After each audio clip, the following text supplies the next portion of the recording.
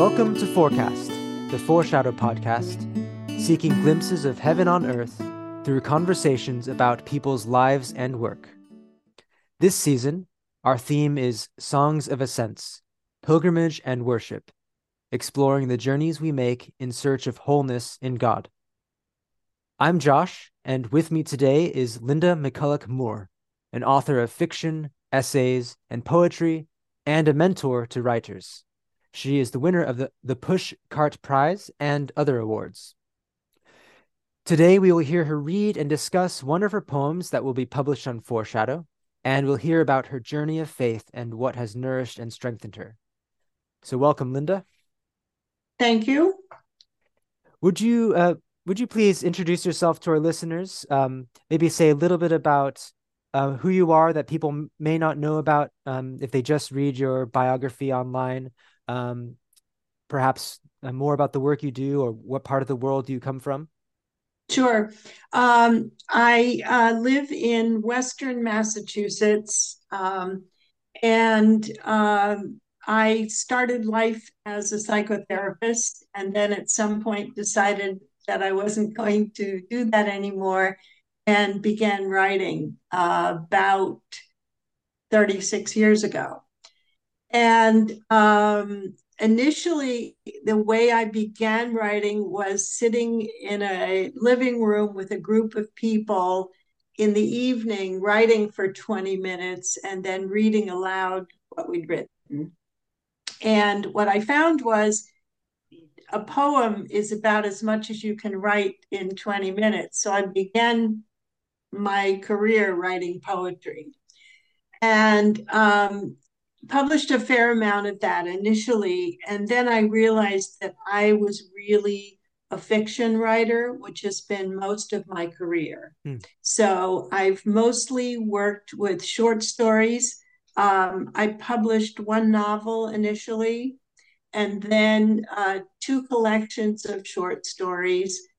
And then more recently, a book called The Book of Not So Common Prayer, which is a book of essays about the practice of praying 4 times a day and how someone with a normal life might do that very practically, and just sharing some of my experiences with that.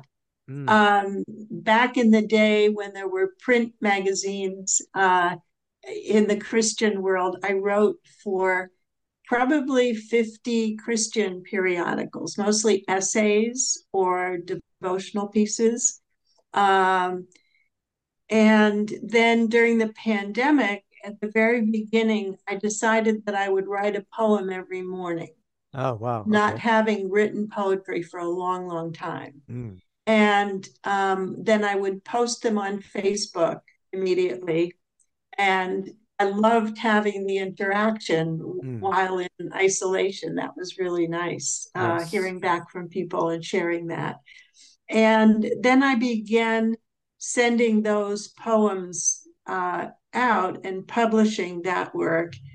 And I'm also at work on a novel that I've been working on for about 10 years. Oh, wow. And Okay. I think maybe it will be finished one day. Okay. Okay. That's as much as I can say in terms I of a understand. timeline. Okay. But yeah, so that's just an overview of my writing life. Um, Thank you. Thank you. And I'd like to hear you to read your one of your poems in a minute, but one question I had based on what you said, and I haven't prepared you for this question, so I hope you don't mind. You mentioned that you had worked as a psychotherapist but moved into writing. So, can I just ask, what do you see a connection between psychotherapy and writing? If there is a connection, what might that be? yeah, I think there's a very strong fundamental connection. Um, and I think that, I mean, the truism is that everyone becomes a therapist in order to solve their own psychological problems. Like that's the attraction of the field. Okay. But I think that the study of psychology lends itself to a lot of introspection and a lot of slowing down and thinking about things and wondering about things. And I think you could make a case that writing is really doing that on paper. Mm, hmm. And also, because of my particular interest in fiction, Hmm. I think that it was a natural segue almost, uh, having very in depth conversations with people over a number of years in a therapy setting. Mm, yes. And then a lot of my stories, I would say, are pretty interior. My son would say nothing happens. Okay. uh, but I think there's a lot of thinking that goes on in my Interesting. stories and Hmm. thinking about the self. Yes. Interesting. Okay. Well, I wish we could talk more about that, but today we'll have to focus on pilgrimage and but your poem that you're going to read, actually, I wonder if there is a connection there with fiction in the sense of there's a story in the poem. The Mm, poem is called Asylum, and but I don't want to say any more about it before you read it. So maybe maybe we could continue that conversation after you read the poem, though. But would you be willing to read that poem, please? sure. Asylum. Not everybody gets to where they're going in an ambulance. I walked to this asylum, strolled, ambled, carrying a book of figures. Take that how you will. A sandwich, no worse for the wear. Lettuce more forgiving than we credit. I had come to stroll the grounds to see the dogs not stay in any year-long way, not be committed, as they say in the prisoner-taking business. I had come to look around, scratch some new Towser's ears. Towser, the shiver dog, I put in the refrigerator when he was 2 and I was 4, and we were hardly friends at all, or certainly not after his refrigeration. That's how it goes. There's one little falling out, some miniature misunderstanding, a fatal gunshot wound, and no one's interested in your side of the story. So I had come to pat the heads of animals with shorter memories, longer tails, owners on leashes with a button you can push to draw them closer to the dog. I had not come to the asylum for asylum. There are drugs for that, which with side effects to change not just your mind, but your religion. If I had thought to go somewhere with any fixed intention, well, I would have traveled in a time machine to southern France in 1640, to a nunnery with 16-inch stone walls and nuns made out of harder stuff than that, and had them put me in a room, spare, clean, beyond all reason, a cross above the bed with starched white sheets and lavender, and had them tuck me in and bring me cups of things that taste like broth, but really are the juice of psychotropic boysenberries, strained in midnight kitchens where nuns pray. Don't look at me like that. You dream of loony bins like me. You call them schools, named after women who did never marry. You call them retirement villages. No matter. The boilerplate in the brochure is in identical Lilliputian font. The images stock photographs. I had not come to stay. Let's not pretend that's something novel. Did you intend to be here now? I pulled on the back door idly as I pull on metal plated oak doors of stately churches in big cities, in bad neighborhoods, never thinking they might open. Offer me salvation or a place to shake the rain and worry from my hair. Get my thoughts together in one place. I pulled on the door of the old asylum, now deserted, left to rot, abandoned, as I thought, when legislators bussed the former inmates down to Main Street, where they would find no place to dry themselves on rainy days. See church above. And sunny days would be devoid of even that emotional employment. It was a weekday morning in the summer. I pulled on the door. It opened. Hmm. Thank you. Thank you very much. I've been reading this poem many times. There's so many layers to it, and I think we won't be able to discuss all the questions I have about the poem or in this conversation. But I also appreciated hearing you read it. There was a different experience of hearing you read it in the sense of just moving through the different rooms of the poem and the different images that different stanzas kind of evoke. So I really appreciated that. And and I really look forward to our publishing it, and I hope our readers will enjoy and read it and glean things from it. But not able because although we are not able to, you know, um, ask about or we're not able to talk about much of the poem. I still would like to know what inspired the poem. A lot of the poetry that I write gets written in a morning, and this particular one took a little longer than that, like about 20 years. I remember writing a rough draft about 20 years ago when I had visited a former state asylum for the mentally insane. It's on the door. And it was closed by a legal process. And I walked around the grounds, which are mostly used for people walking their dogs. So that was the physical setting that sort of prompted the rumination. But then I kept thinking about what would it be like to go into one of those buildings? What would it be like to be an inmate forever? You know, people stayed there for lifetimes. They went there as children sometimes. And then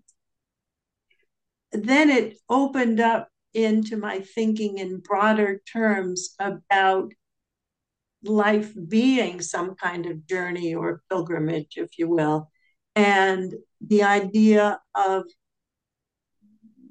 the place where you end up in Hmm. your life.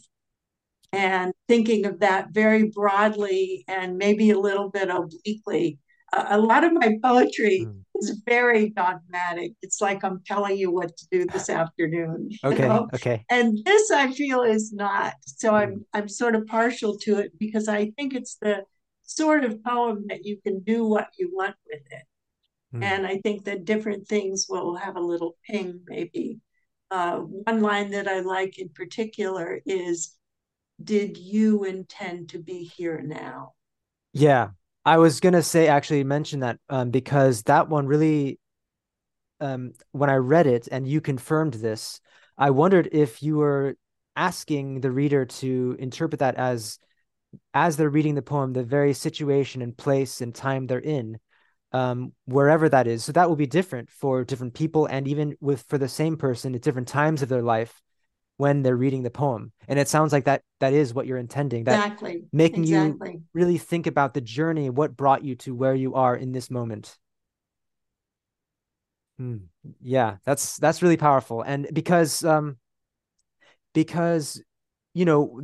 I think I'm reading a book right now by Wendell Berry about it's called The Memory of Old Jack. I'm not sure if you've read it, but it's about yeah, so you might know that it's about a man reflecting on the mostly the trials of his life and and and how that has brought him to where he is in the present moment. And it's just a powerful, it's also relevant to pilgrimage because I think we often do that. We reflect on what brought us here. What about the choices we've made, the circumstances outside of our control that have led us to where we are? And so did you intend to be here now? in many ways, I would say no. There were so many things that outside of my control that have brought me to where I am.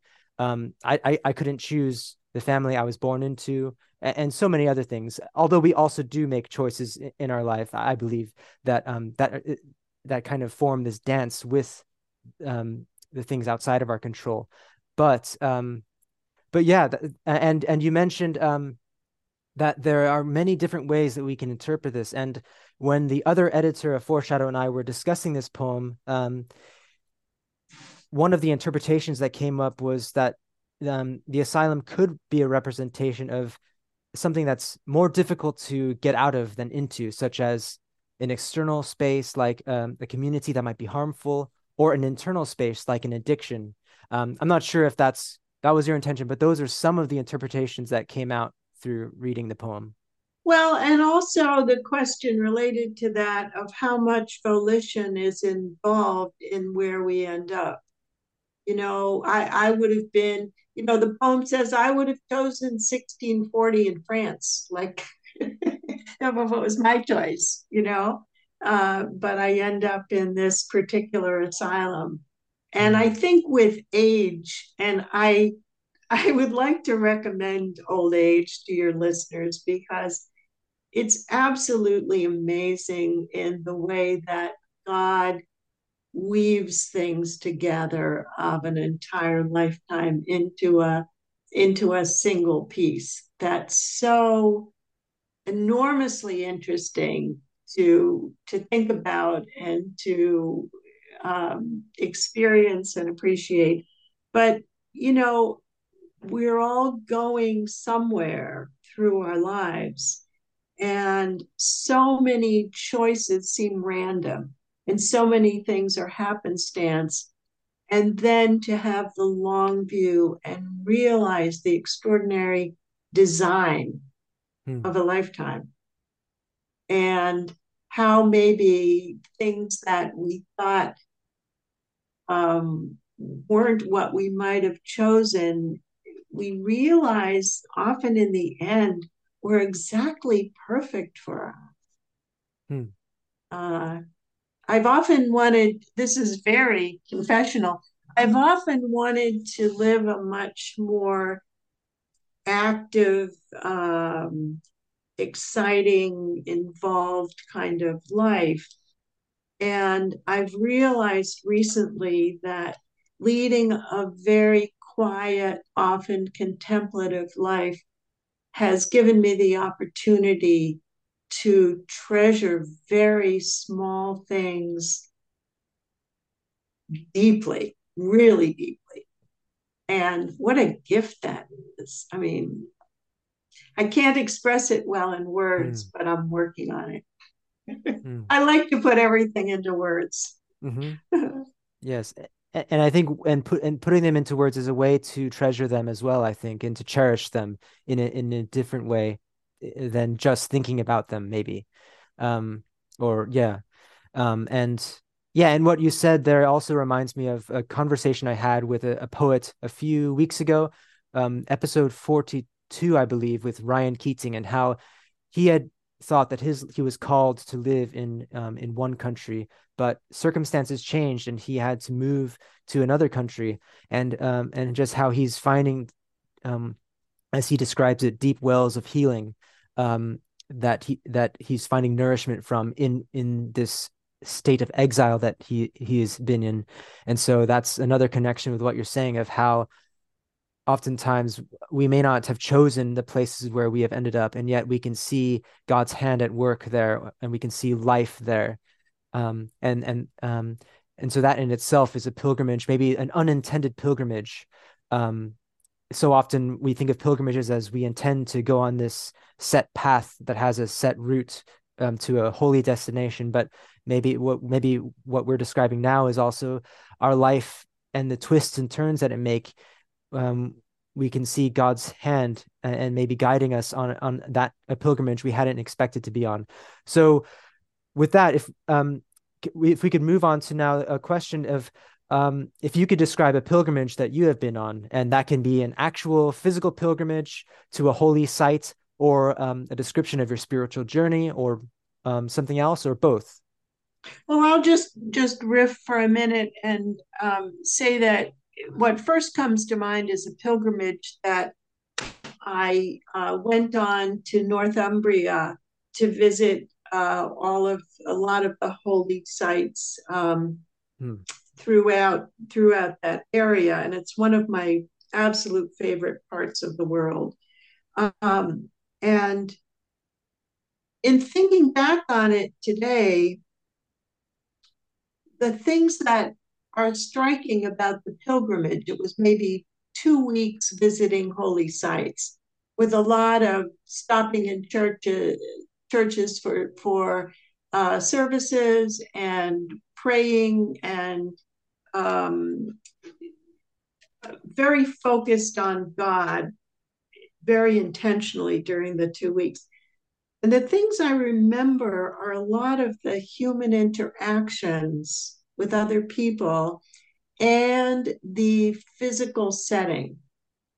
I have such vivid images of physical places, and uh,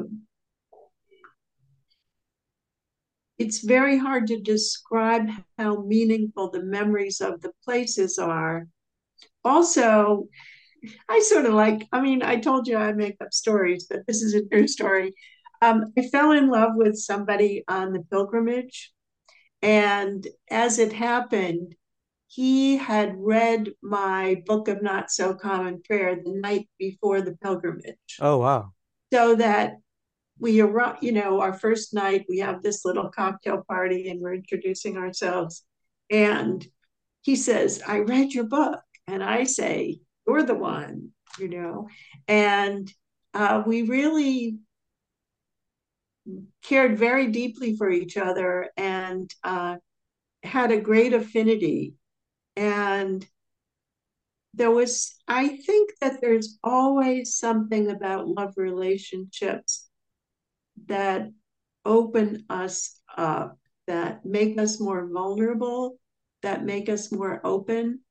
And if I would say anything about a lifelong pilgrimage, it is that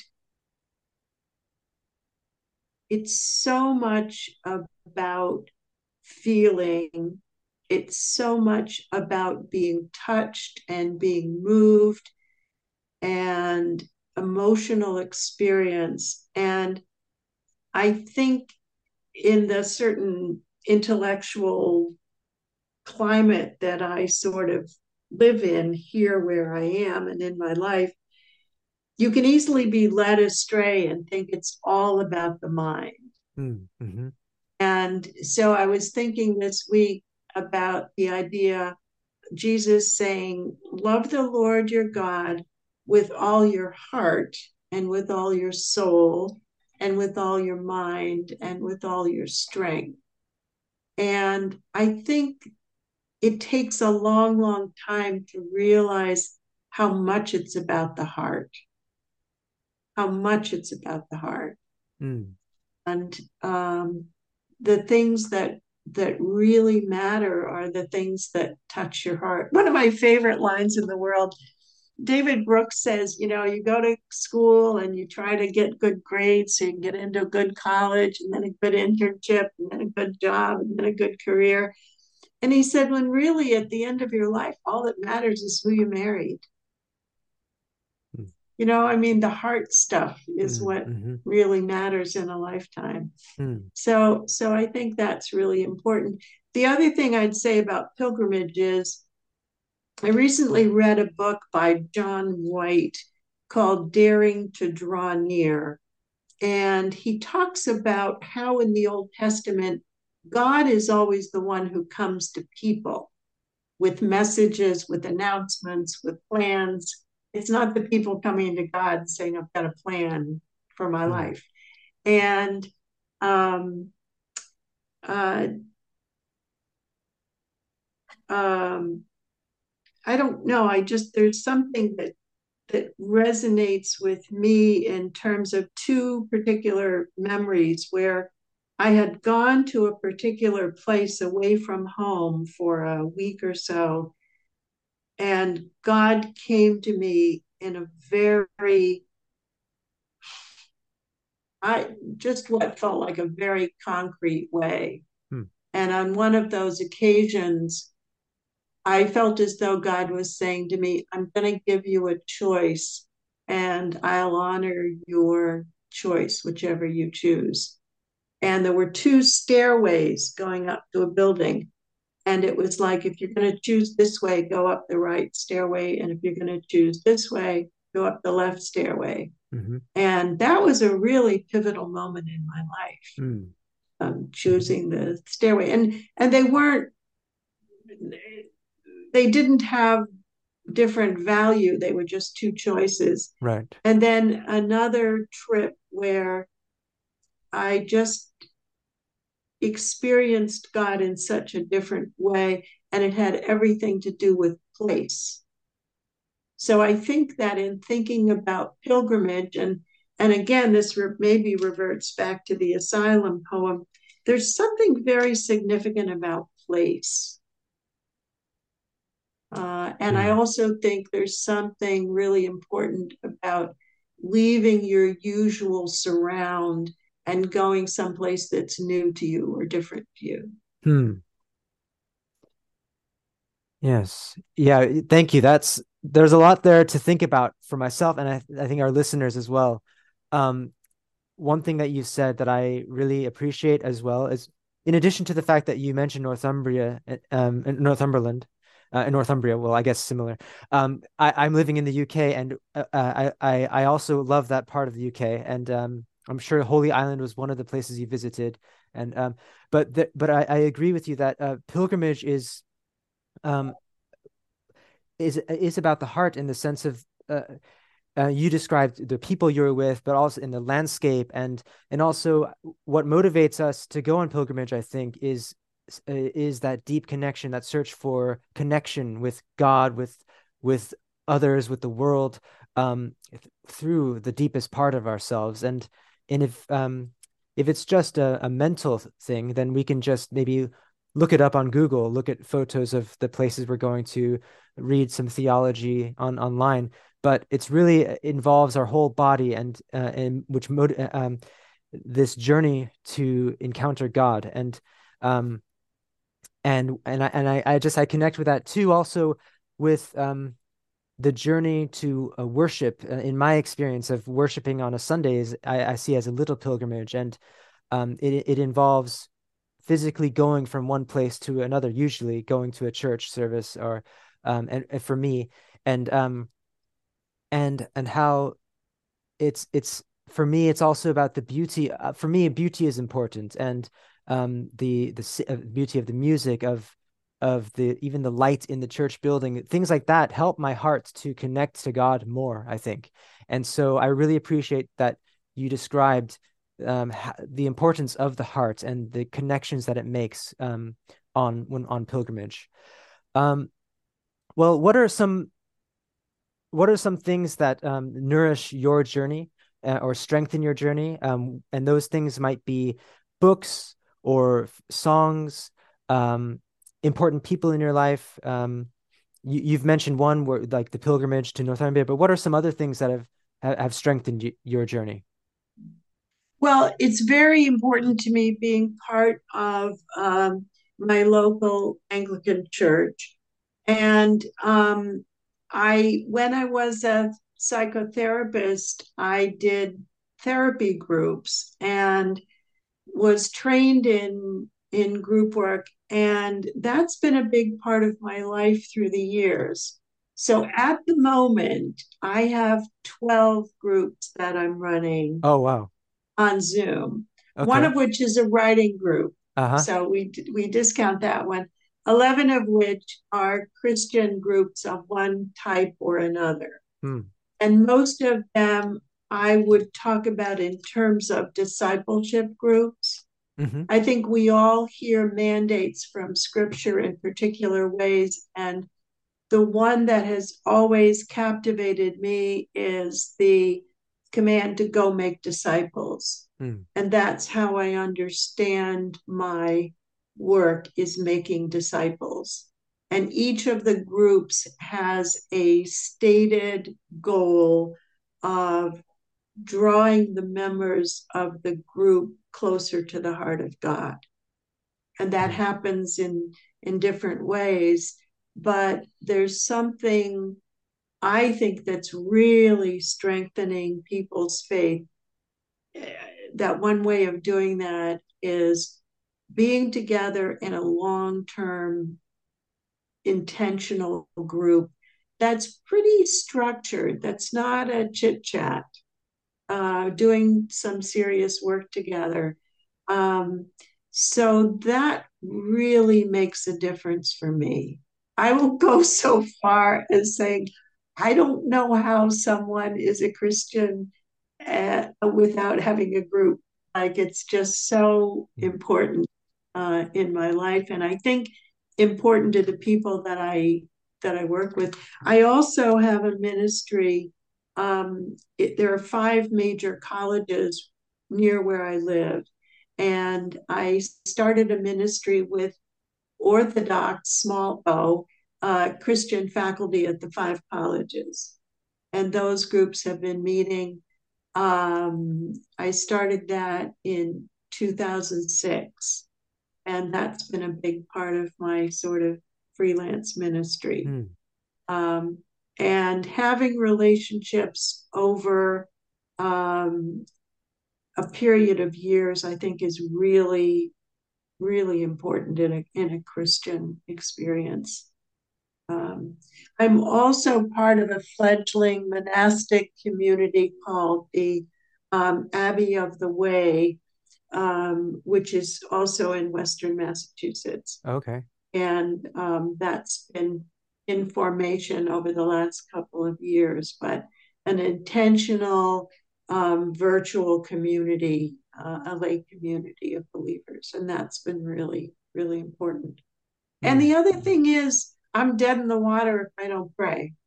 I mean, prayer is it. I mean, and the more I pray, the more I want to pray, and yeah. Thank you. Well, it's been a privilege to hear from you, and very refreshing as well to hear about your experiences, your practices, um, and um, uh, and so thank you very much for taking the time for sharing, and we look forward to sharing more of your writing on Foreshadow. You've mentioned the Abbey of the Way. Are there any ways that our listeners can perhaps connect with you, or if you have a website, or any if they want to join any of these groups you've mentioned, or I'm not sure if you are opening if that's open for people, but any ways that people might be able to connect with what you're saying practically? Yeah, I think that I'm very happy to give an email address, which I will spell out, which is Cordelia507 at gmail.com. So it's Cordelia 507 at gmail.com. So I'm happy to receive contact at that address. And also, I'm happy to engage with anyone who has an interest in starting discipleship groups or any aspect of writing. I mentor writers, and yeah. Thank you very much. Well, to our listeners, if you enjoyed today's conversation, let us know by leaving a review, emailing us at foreshadowmagazine@gmail.com, or connecting on various social media platforms. You can also visit foreshadowmagazine.com to read new writings and listen to other conversations. There you can sign up for a free weekly newsletter sharing new work every week. And thanks again to our guest today, Linda, and thank you all for listening. That's the forecast for today.